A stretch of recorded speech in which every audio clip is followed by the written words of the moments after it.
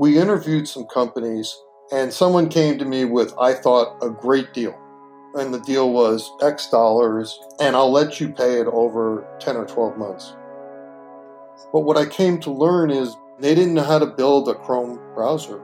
And to this day, unfortunately, they didn't even know how to connect the SDK that we're connecting to the buyer of the data. They're not getting the data, and that's the biggest mistake I could think of. My name is Jeff Bermant. I am the CEO of Virtual World Computing, and our product is Cocoon, MyDataRewards.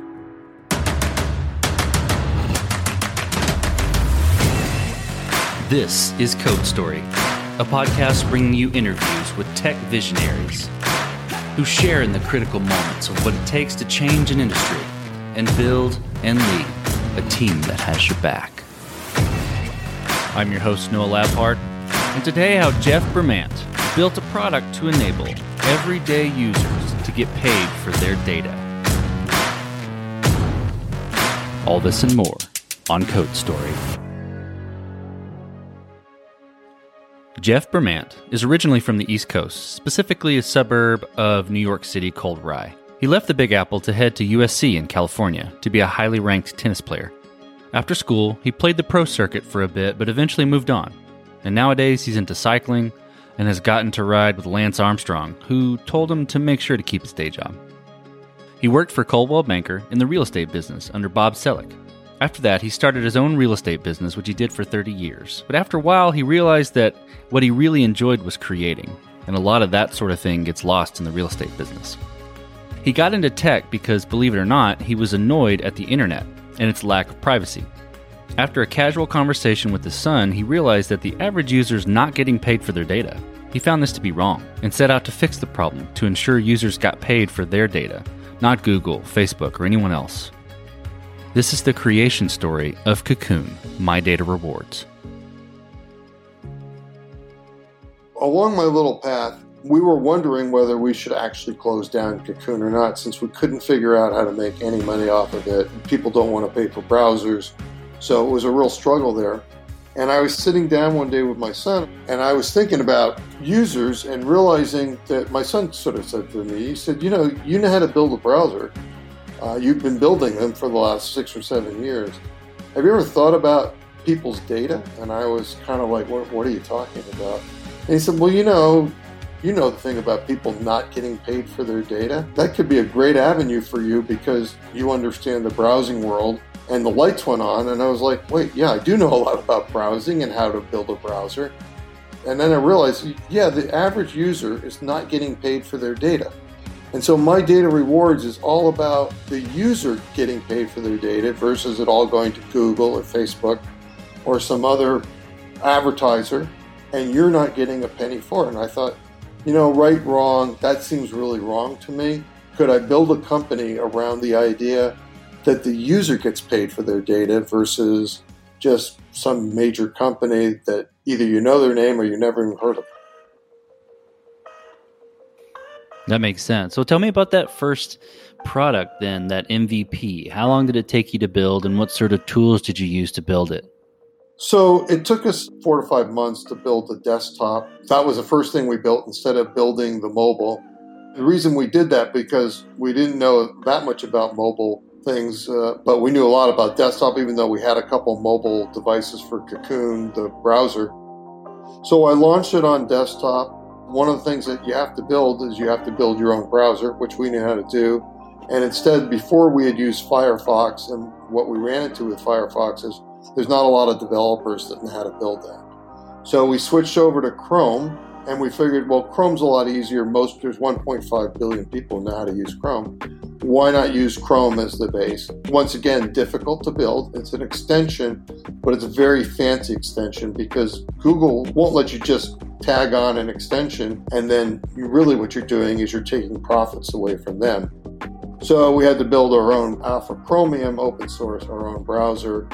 And then we had to find a partner that would actually monetize the data. And when you're really small like us, everybody said no. except for one company that said, we like the idea, we want to partner with you. And so they started monetizing our data for us. It's really a fancy online desktop. It's really a fancy browser that we take the data. We don't give it to Google. We take that data, we get permission from you. We would never sell anything. We don't sell certain things, like we don't sell medical information, financial information, guns, hate, adult sites. We don't sell any of that. We just sell the wholesome stuff. We give you the profit of 70%. On desktop, it's 80%, but mobile will be 70%. And then we take a 30% cut, but we make sure you get paid first. So you started out with the desktop and then moved into a Chrome version. Is that right? Am I getting that right? We built desktop, and in the desktop was a Chromium-based browser because 1.5 billion people knew how to use Chrome. We figured, well, we're not there. When we went to mobile, same thing. You have to build the Chrome browser inside or Chromium inside of your app. One of the drawbacks of the desktop was there's two types of buyers for data.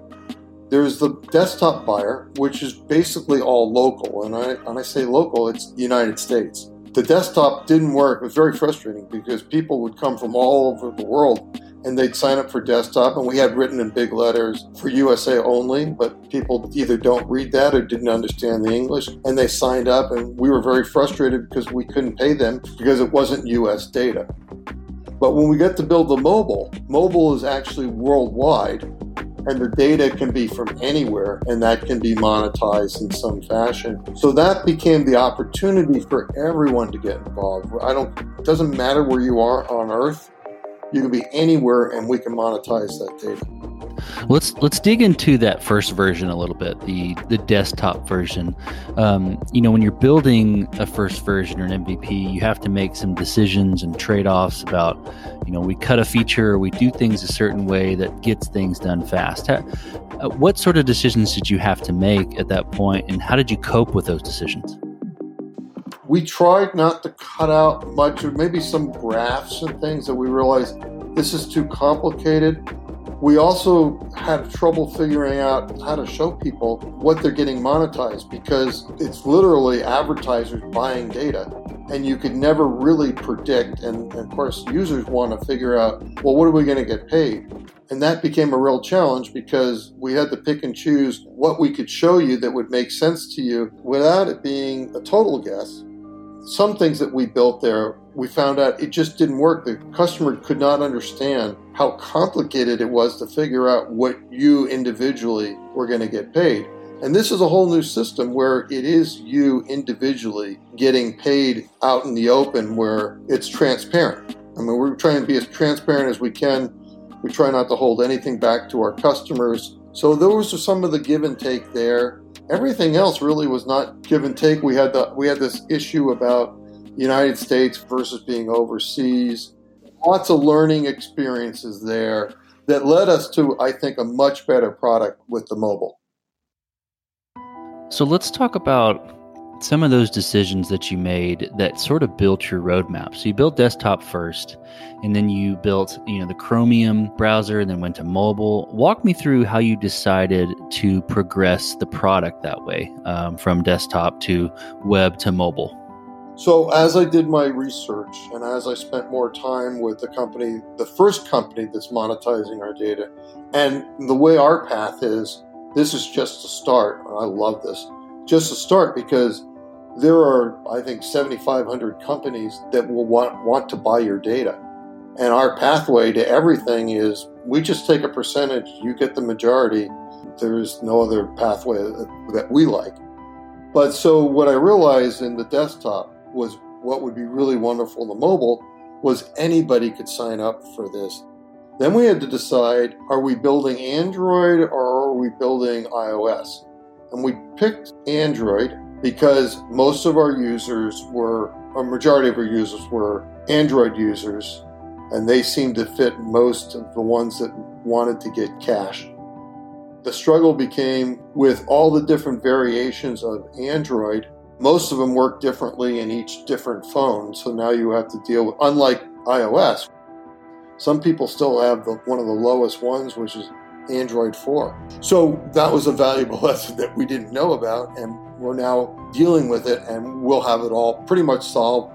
There'll be a point where an Android user can't use it because they just don't have any memory or enough memory in their operating system to run it.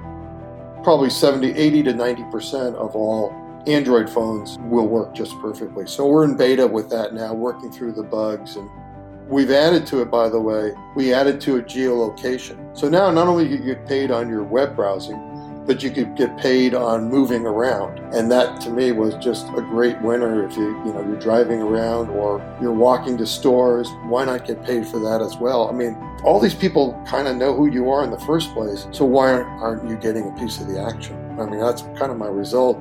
If you could be really private, I might tell you, that's your world, great, but most people don't even realize they're not that private, so why not get paid for it? And we'll tell you, you can be totally private. You can turn us off, but why would you use this if you're not going to make money with us? Let's flip over to team then. So how did you build your team? How did you go about looking for people and decide that these were the winning horses to join your team? So in the beginning, I didn't know anything, honestly, about the tech side. I mean, I was just inquisitive. So I partnered up with a guy named Brian Fox, and Brian is a world-renowned software developer. He built the first Wells Fargo ATM. He was one of the first writers of Bash Shell.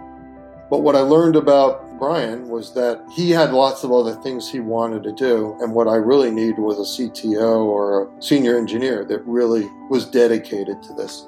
And I found a gentleman who was on the team at the beginning, and I didn't know if he had the chops for this, but he does have the chops for senior engineering, because the CTO needs to have some engineering skills, but really needs to know the roadmap of how to get something built in a fashion that jives with the CEO's thought.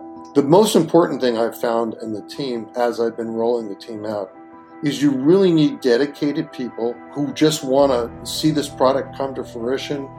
They don't care as much about the money. Maybe they have another job they're working on. And in a startup, and that's just the way it has to be. But if you have people who are first focused on the amount of money they're making and not the product, they're just the wrong team members, because when you say to them, I've run out of money, those guys who are just looking for the paycheck just don't understand. And that's how startups get built. You have to have a dedicated team that really wants to see this product be successful. And you are promising them shares, and so that they had a motivation where maybe they're making less money, but in the end, if it's successful, they make a pile of money and, Right. No, that makes sense. You got to have someone on the team that latches onto the vision, not to the paycheck. Exactly. And that's not so easy to do because, look, you totally understand people have got to make a living. And so you have to find people. That I found a person today. She's already had a win under her belt. She made enough money, and she's off to this great idea with me. She just loves the idea. I just ran into her on a podcast, no less. And I said, I have a feeling this person is the kind of dedicated person I want, because she's not that interested in the paycheck up front. She's more interested in the win, the excitement. What's exciting about this, to me, is this is a product that people get paid for, and they actually make some money off of it.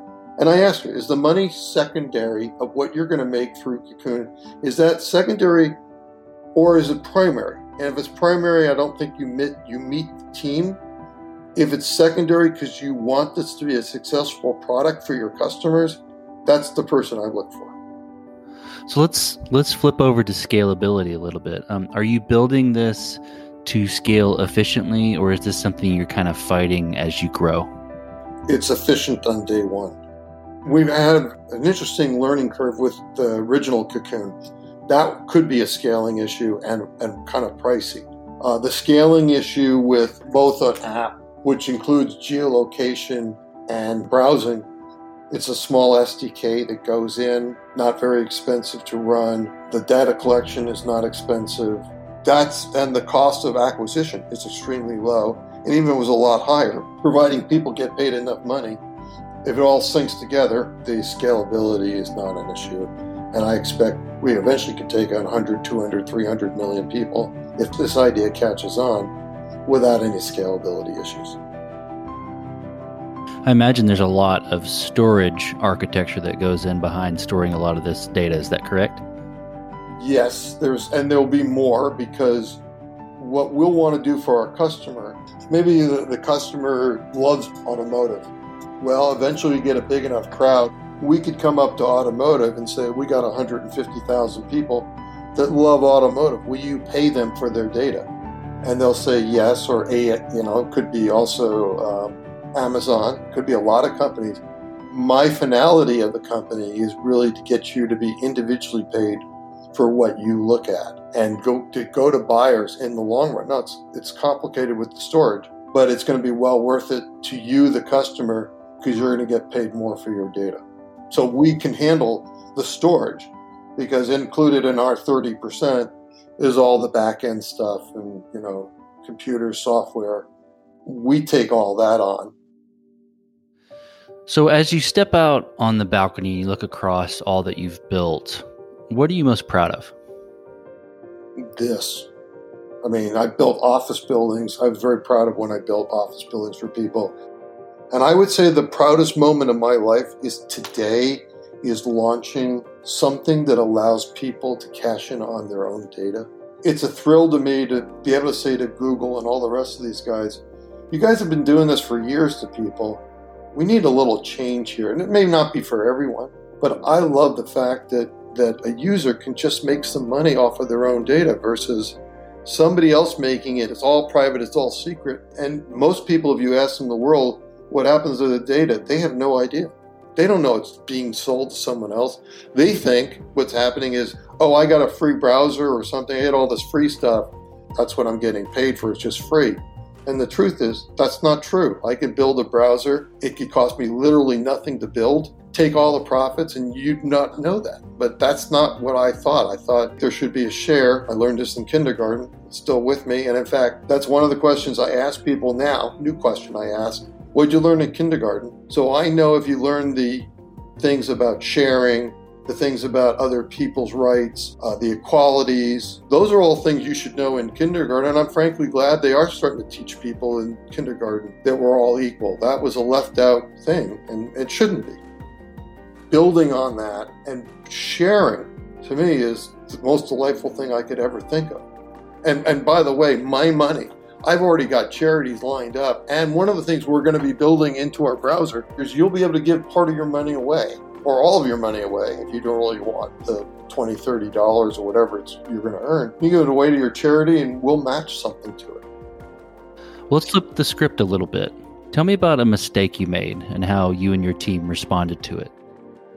We interviewed some companies and someone came to me with, I thought, a great deal. And the deal was X dollars, that's the max, and I'll let you pay it over 10 or 12 months. Right? I thought, what a great deal, because we don't have a lot of money and everybody's asking for $40,000 in 3 months. But what I came to learn is they didn't know how to build a Chrome browser.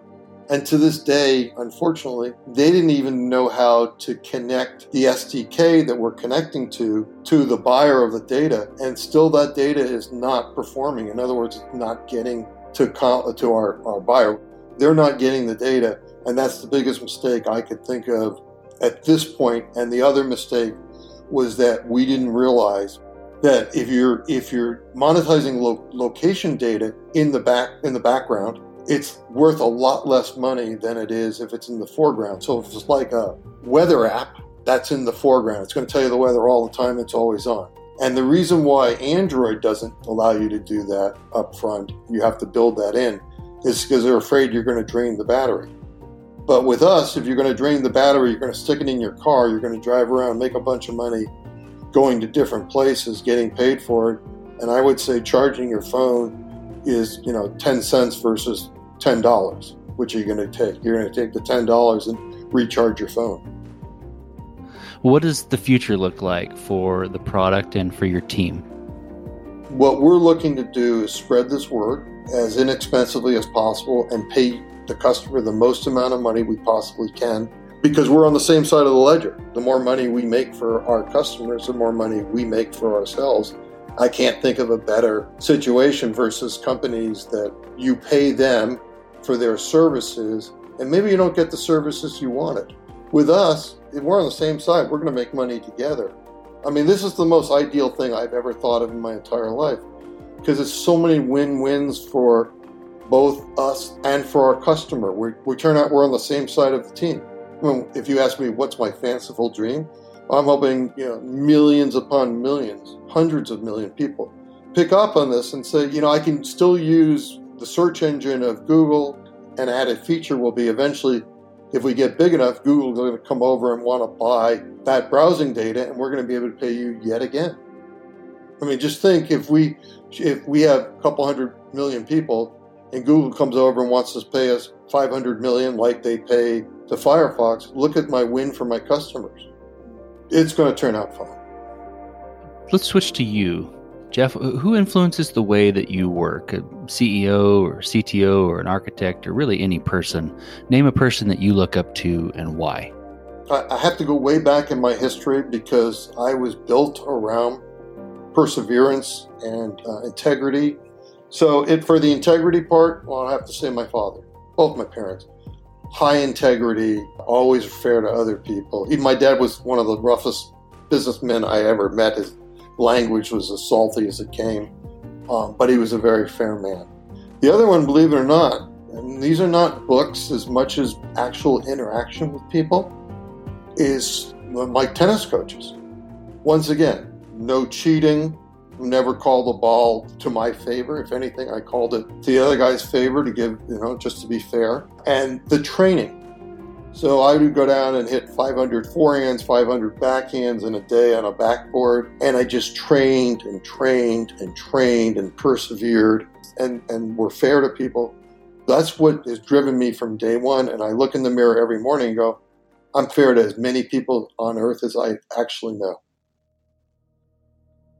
Well, if you could go back to the very beginning, what would you do differently, or where would you consider taking a different approach? I probably wouldn't even be in tech. I mean, this is one of the hardest things, and I want to say this. I hope people will understand where I'm coming from. There's a lot more arrogance in the tech world than I've ever seen in almost any industry, and I know the real estate, obviously, business as well as anything. That bothers me a lot about the arrogance, and I actually don't deal with people who are arrogant. I don't care about how much money. I just turned a guy down who wanted to build me something, but he was so arrogant, I was like, no, I can't work with you. So those are the things that if I had to start over, I had made some general pitfalls where I thought, oh, everybody's good. Oh, look at his qualifications. And I never dug deep enough to find out he's the wrong guy because he's only interested in that paycheck. Or he would have some event, Coachella Valley, and he would disappear for 2 weeks because he was driving a bus and never told anybody. That happened, by the way. And he turned out to be the wrong guy on the team. But it's funny. You look back now and you got to laugh, which is the guy's driving a bus around for Coachella. I mean, in my next 15 or 20 years, who do I want to end up being?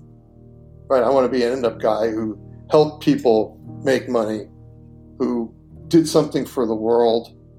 I did, in my real estate career, I figured out how to give away loads of land as a developer so they would never be built on. I never once asked for my name to be written on anything. That's because that's now how I am. I am more about getting the job done and doing things for people than I am, okay, what the legacy I want to leave, but the legacy could be without my name.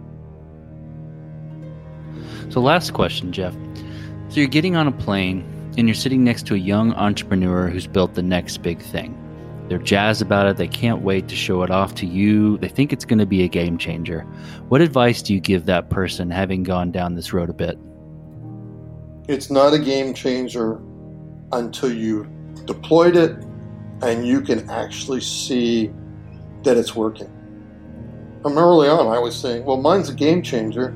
And I was like, well, what proof do you have? I mean, part of this has to be proof in the pudding that you actually do have a game changer, because let's say you were sitting next to me in the plane and I didn't know anything you were doing, and you presented something that looked to me like a game changer. But I had no knowledge that there's 20 other guys that are building the same game changer. So then my question would be, once I learned that, would be, well, how are you different than these other 20 guys and you truly are the game changer?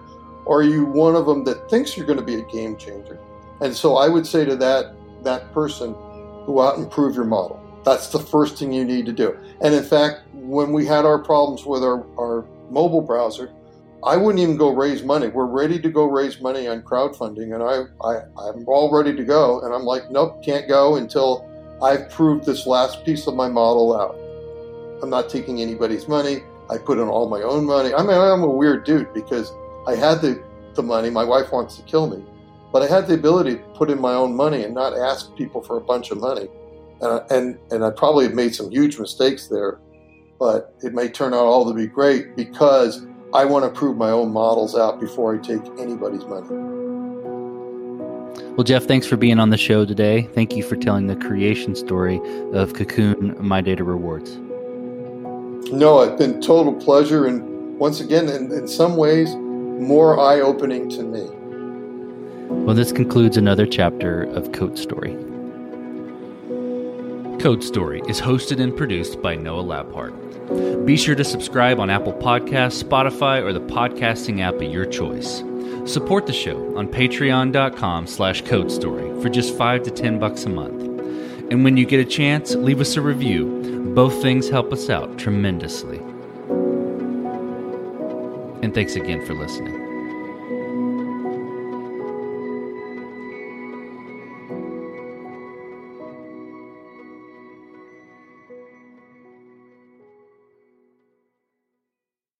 Introducing Wondersuite from Bluehost.com, the tool that makes WordPress wonderful for everyone. Website creation is hard, but now with Bluehost, you can answer a few simple questions about your business and goals, and the Wondersuite tools will automatically lay out your WordPress website or store in minutes. Seriously. From there, you can customize your design, pick your brand colors, and add blocks. No custom theme or coding required.